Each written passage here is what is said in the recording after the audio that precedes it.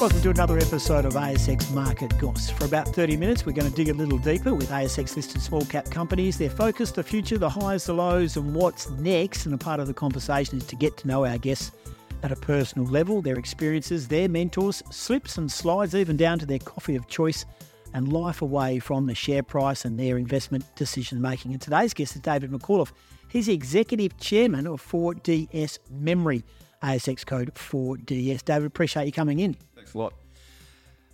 You've got such a remarkable story, and you told us something off air that we are going to dig a little deeper as we do on this podcast. But just tell us a bit about 4DS Memory for our listeners who know nothing about this space. Okay, so Tim, my background is I'm an ex-lawyer and an ex-pharmacist, so I've mainly been involved in the life sciences businesses. So we've raised a significant amount of money for a number of companies. One we founded was Polynovo, which is now a $1 billion company. Oncosil, which treats pancreatic cancer. Actinogen, which is a dementia company. We had a genital warp company of all things that we sold to Biota Inc. Many years ago.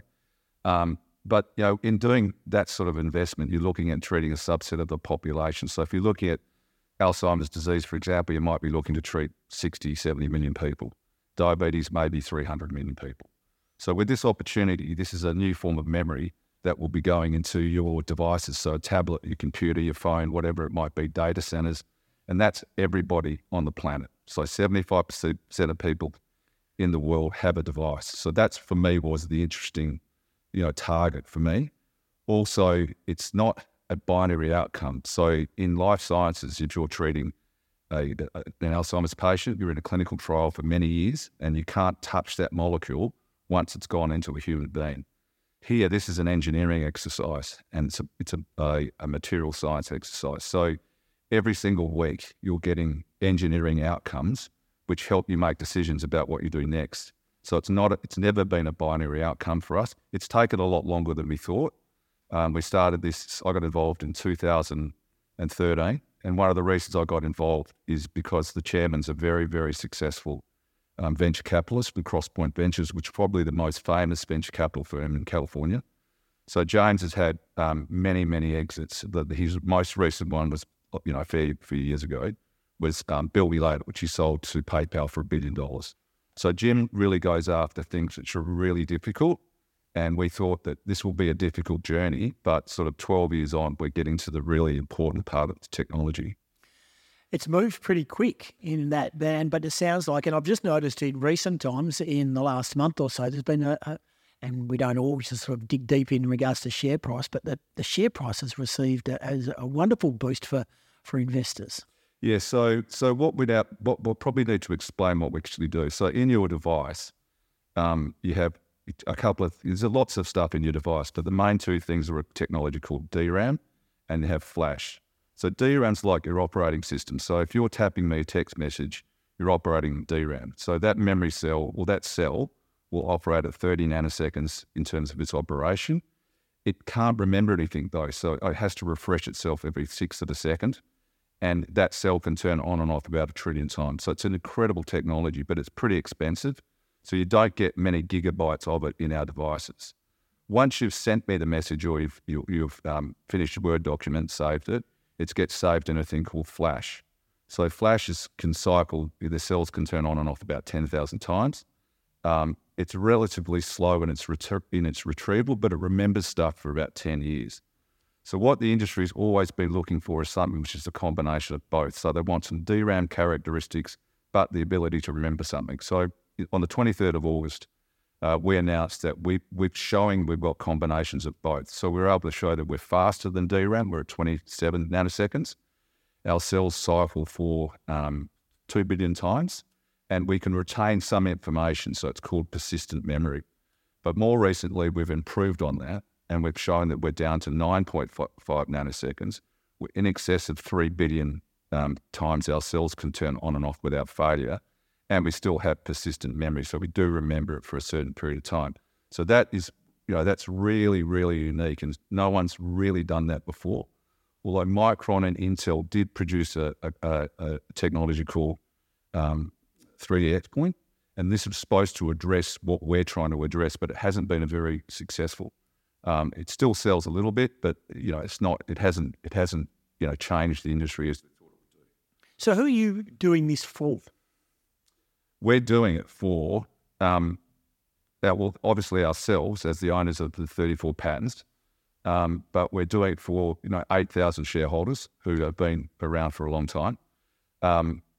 We're doing it to potentially end up in our devices. So we work with a company called IMAC, who is in Brussels, which I'm going to visit them in the next couple of weeks. They're a not-for-profit organisation who really take on really unique technologies and try and change the world. They're not just in semiconductor. They're in a whole range of other things, agricultural and industrials and all sorts of things. But, that a lot of the main household names are at IMAC, because if you think about it, these devices that are making chips don't have time to do development work. They're too busy trying to keep up with the demand for chips. So IMAC have the same devices that these guys have at Samsung, Intel, whoever it might be. So we're on the same device that all the big guys are on. So what we're showing to them, if we can do it on IMAC's device and get these results, then you can do it on your device. And we're not trying to say we're going to become a chip manufacturer. It's a little bit like in life sciences. If you have a phase 2 study in Alzheimer's patients, when you do 100 patients, and you can show their cognitive behaviour improves, then someone like Pfizer or GlaxoSmithKline will come along, they'll buy you, they'll spend, $150 million in 50 centres around the world and do 2,000 patients to prove to the FDA it's all good to go. The same concept here. We're just trying to prove there's a proof of concept on a device that you own that you can get the type of data that we're starting to produce. So who buys it off you?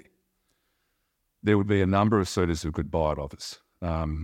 Multiple. But we're not in the business of licensing. We're not going to go and license it to 6 different companies. We think that our strategy is to be acquired because the licensing models around the world aren't really successful. There's not a lot of great examples of successful licensing companies. So we're in the business of trying to prove it up so that someone comes and buys it and they say, well, I'll spend the $200 million. I'll put 50 engineers on this and I'll do it for the next 2 years to get it into the product and into devices. David McAuliffe is our guest. He's the Executive Chairman of 4DS Memory, and it is, of course, the ASX code 4DS. In a moment, we'll talk about the company and where's it going and in regards to the short, the long and the midterm, and also the pitch for possible investors and those listening to the podcast. So I want to get to know a bit about you. You talked about your legal background and a pharmacist. A pharmacist in the true sense that you had your own pharmacy or worked for? Tell us a bit about that. No, I worked for a couple of guys called Dennis Cornell and John Liquist. So I worked for them out in East Vic Park for a couple of years, and then decided to travel around the world, and then bumped into a chap in London at a dinner party who said that the biotech industry was something that was going to become quite big. Did you have any thoughts of entering into it at that stage? No, I hadn't. So this was back in the 80s, and so biotech wasn't really around. Yeah. So, but it quite quickly became a really significant industry. So he said to me, you're a pharmacist, you need another degree. So I went and did a law degree at Bond University, and then I came back and worked for Phillips Fox here in Perth, and then thought, why am I a lawyer? And then remembered, that guy said he'd give me a job. So I found out his number, rang him up. He said, I'll be back in Perth in 6 months. And I said, well, I can't be another lawyer. I can't be a lawyer for another day. So I'm going to fly up. I'm flying up next week to see you in your office on Wednesday. I'll be there Wednesday morning. So I left on Saturday, flew up to London, went and saw him on Wednesday. And I'm pretty sure probably that's why I got the job, because I got off my butt and flew up there. So I worked for him for 6 or 7 years in London. We raised like a couple $100 million, got the company to $1 billion at one stage. And like with all these things, some of them don't work, and that actually didn't work. But the stock went from sort of 20 cents to $8. Everyone did pretty well out of it. So that's how I got involved in biotech.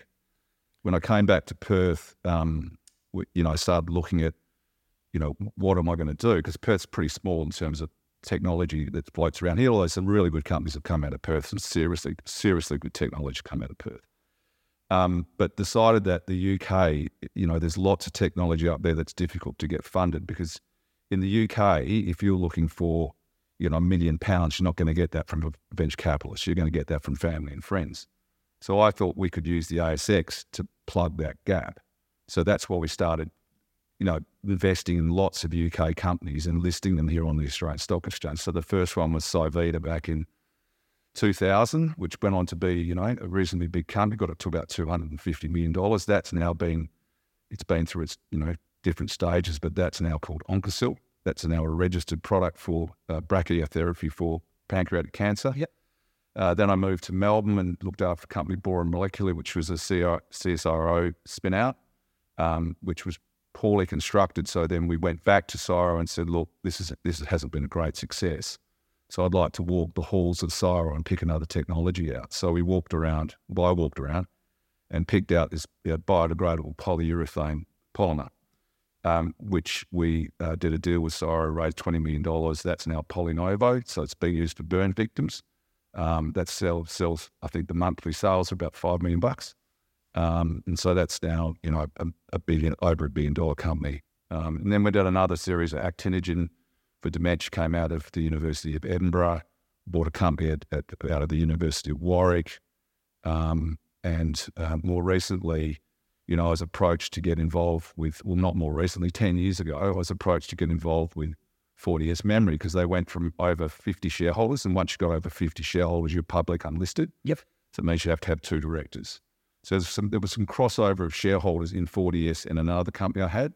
So I flew to California, as I mentioned before, sat down with James Dorian for a couple of days and discussed the opportunity and how large it was, even though they had no data at that stage. There was nothing.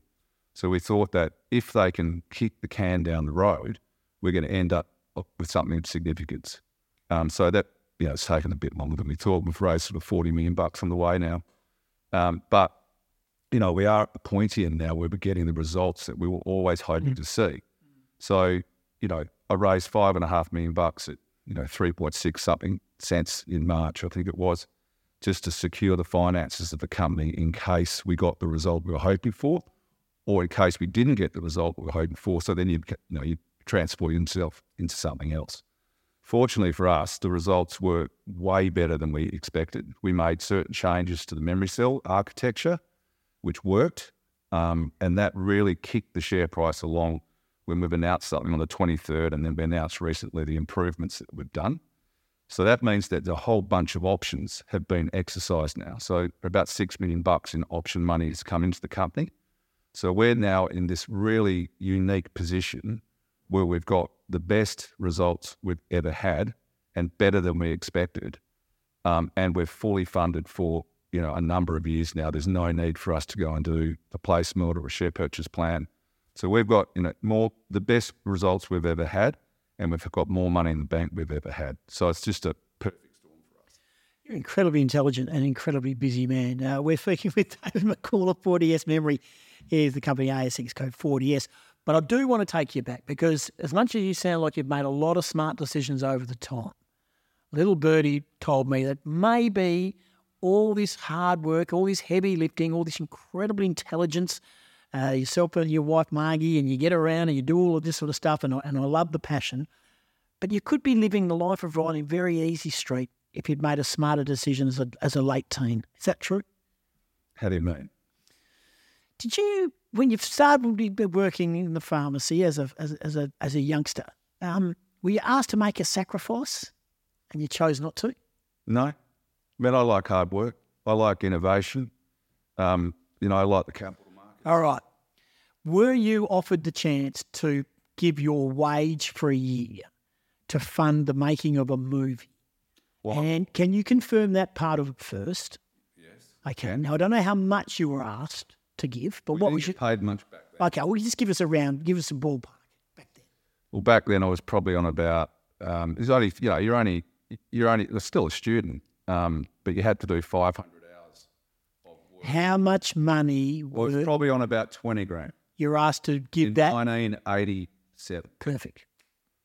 My first paycheck as a cadet journalist at the West Australian was $87.80. Right. You used to open it at the pay office on a Thursday, open up the little envelope, you had to count it out in front of them.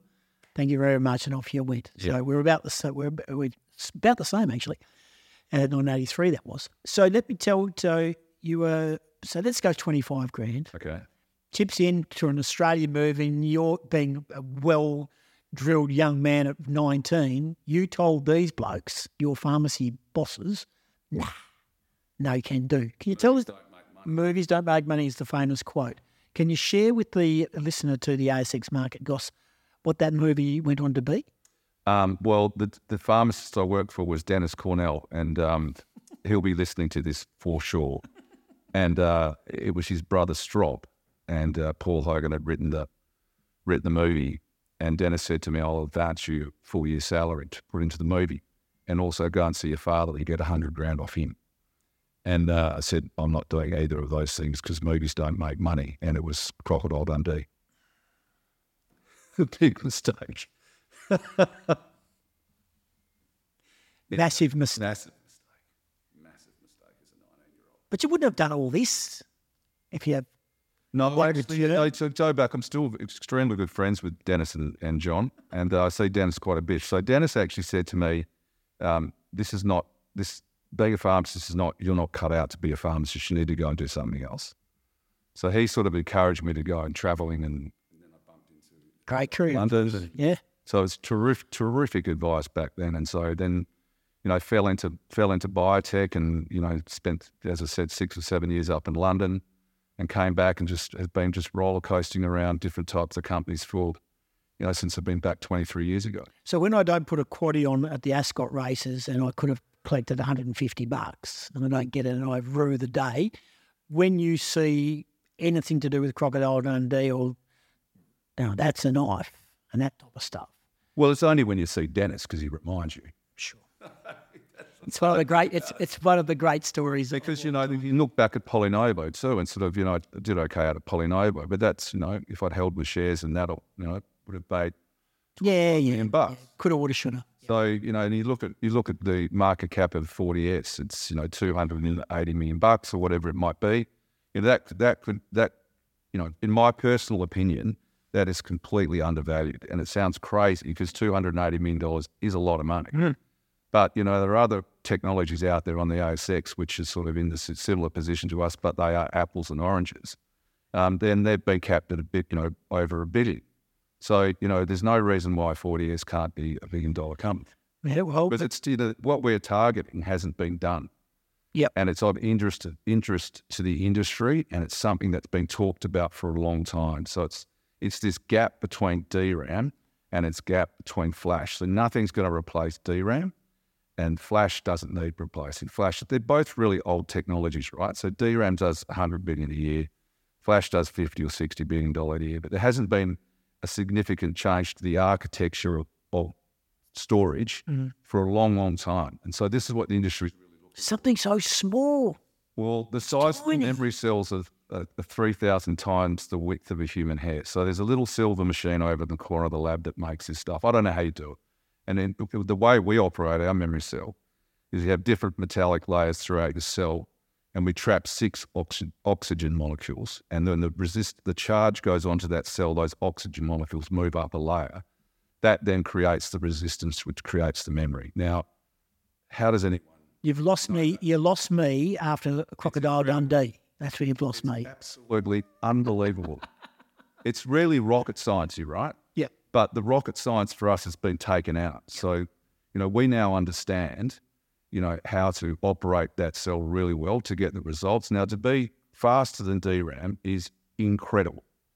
I mean, that's one of the fastest technologies around. We're now 3 times faster than them. Our memory cells last in excess of 3 billion times in terms of turning on and off without failure. And we've got some persistent memory. So we don't need to save the memory for 10 years like flash does. We just need to save it for a certain period of time. And this is where we get advice from IMAC about what the characteristics you need to do to be a real attraction to a very large player. So this is one of the reasons I'm going over to IMAC in the second week of October, and we'll sit down with them and actually have a discussion about what we should be doing in the next stages of development. So that's a really important discussion. It's the first time I've actually been invited as well. So, I'm sitting down with the COO when I get there for dinner. Your phone's smaller than mine. Mine was a Channel 10. Mine was a Channel 10 hand-me-down when they showed me the door. Yeah, I'm not big on phones. Hey, can I ask a couple of things now about you? What's the first thing you do on a working day? You've had a bit of breakfast, you're ready to go. What's the first thing when you go into workspace? What's the first thing you do? Check my emails. Yeah, that's such a common. Share price. That's exactly. That's funny. Probably the other way around. Look at the share price. Look at the volume. We've got incredible liquidity in the stock. Right. If you're an investor, 230. Well, some days, when it was capped at 280 million, at some days you'll get 130 million shares trade. So today, I don't know how many traded, probably 10 or 11, 12 million. So it's a really good stock for investors because you're not going to get prey potted. It means if you actually invest in the company, you have an opportunity to exit whenever you like because the liquidity is so high. And that's a really good thing to have. So for us too, the liquidity is great.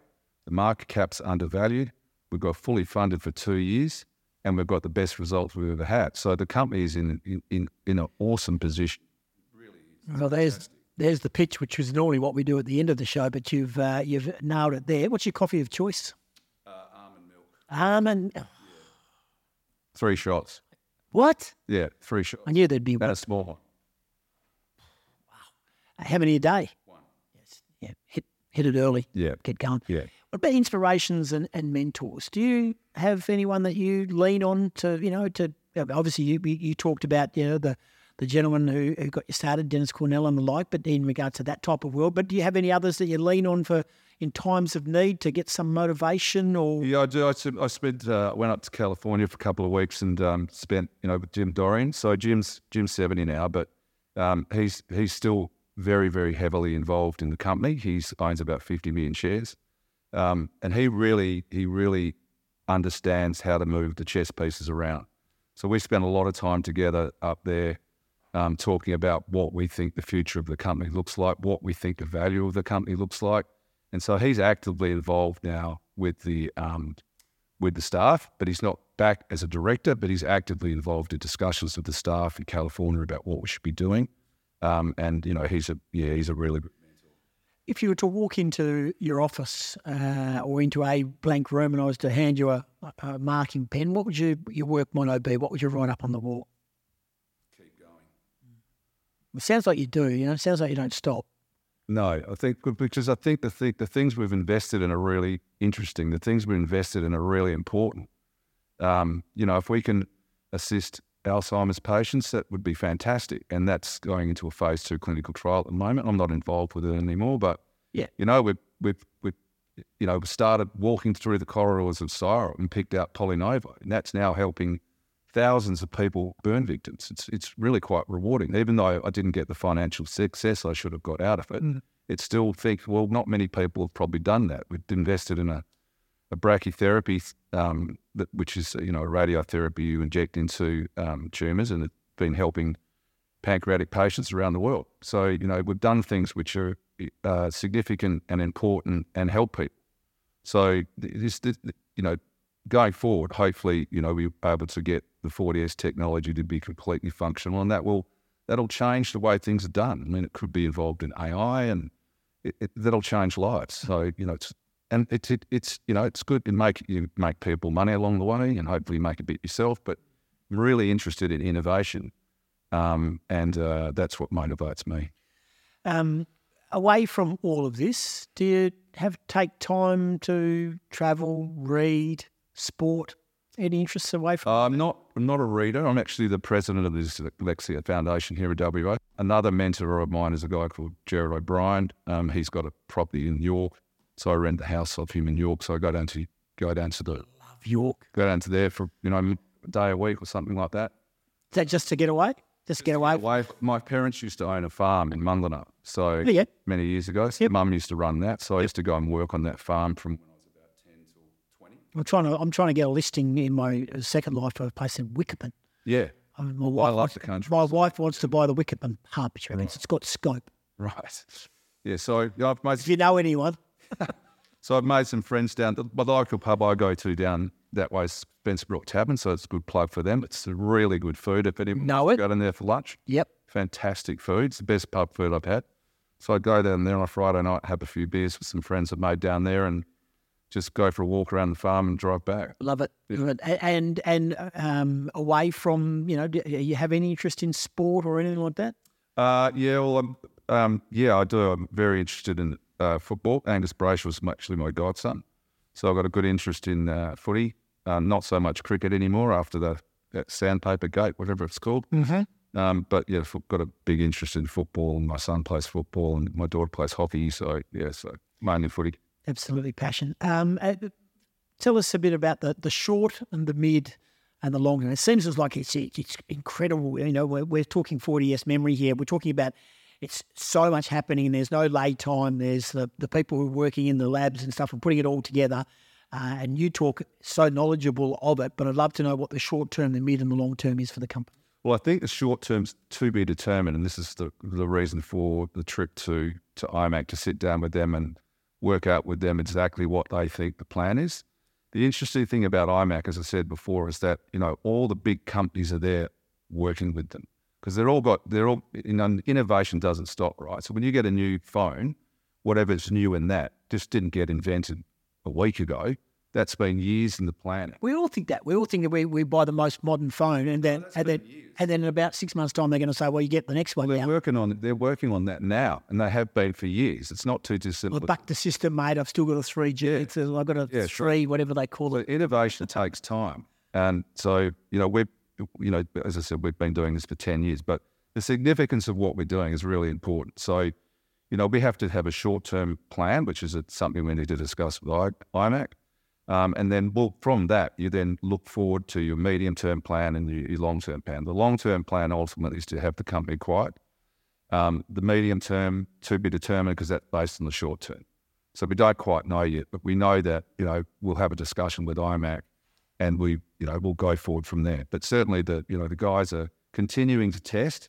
So the testing of the wafers that we currently have where we've got these best results off that the company's ever had, they continue to test and test and test and test. It does take a long time because there are so many data points that need to be looked at. If you're looking at endurance, you'll be looking at speed, or you're looking at persistent memory, whatever it might be. So it does take time, but they don't stop. They're constantly testing. So it might be that in another 6 weeks or something we've got more data. I don't know. So it's just a continuum. But at some point, someone will go. I hope I've seen enough. So if I take this and I spend $100 million on it and put 15 engineers on this, I can make this into a device that can be put into our devices. So that's ultimately where we want to get to. Now, is that a $280 million company if that's the case? No, it's not. So this is the opportunity for shareholders or incoming shareholders to look at really what we've got. And do you think there's more value in the stock? And I think, there is. The market's pretty crap at the moment, so that's not helping, but that's affecting everybody, and you can't control the market. So I generally just worry about things I can control, and what I can control is the finances of the company and the personnel that work for it. And so that's the main things I focus on. How many people work for the company? There's a couple of consultants that work here who do the bookkeeping and the finances and the company secretarial. There's another director called here, Howard Digby, who works with me, and then be 5 people in California. So it's not a big team. It's not a big team. So you talk about prospective investors or shareholders who are out there who are listening to this podcast now. I mean, clearly it's working. Clearly you're confident. Clearly you're incredibly successful with a lot of things that you have done apart from movie selections. But that aside, why should they jump on board if they can? I just think because this is a global opportunity. And as I said before, we're not looking at a subset of the population. This is for everybody. And there hasn't been any real significant innovation in this space for a long time. So the opportunity is enormous. And change always comes, innovation always comes. It's just time and money.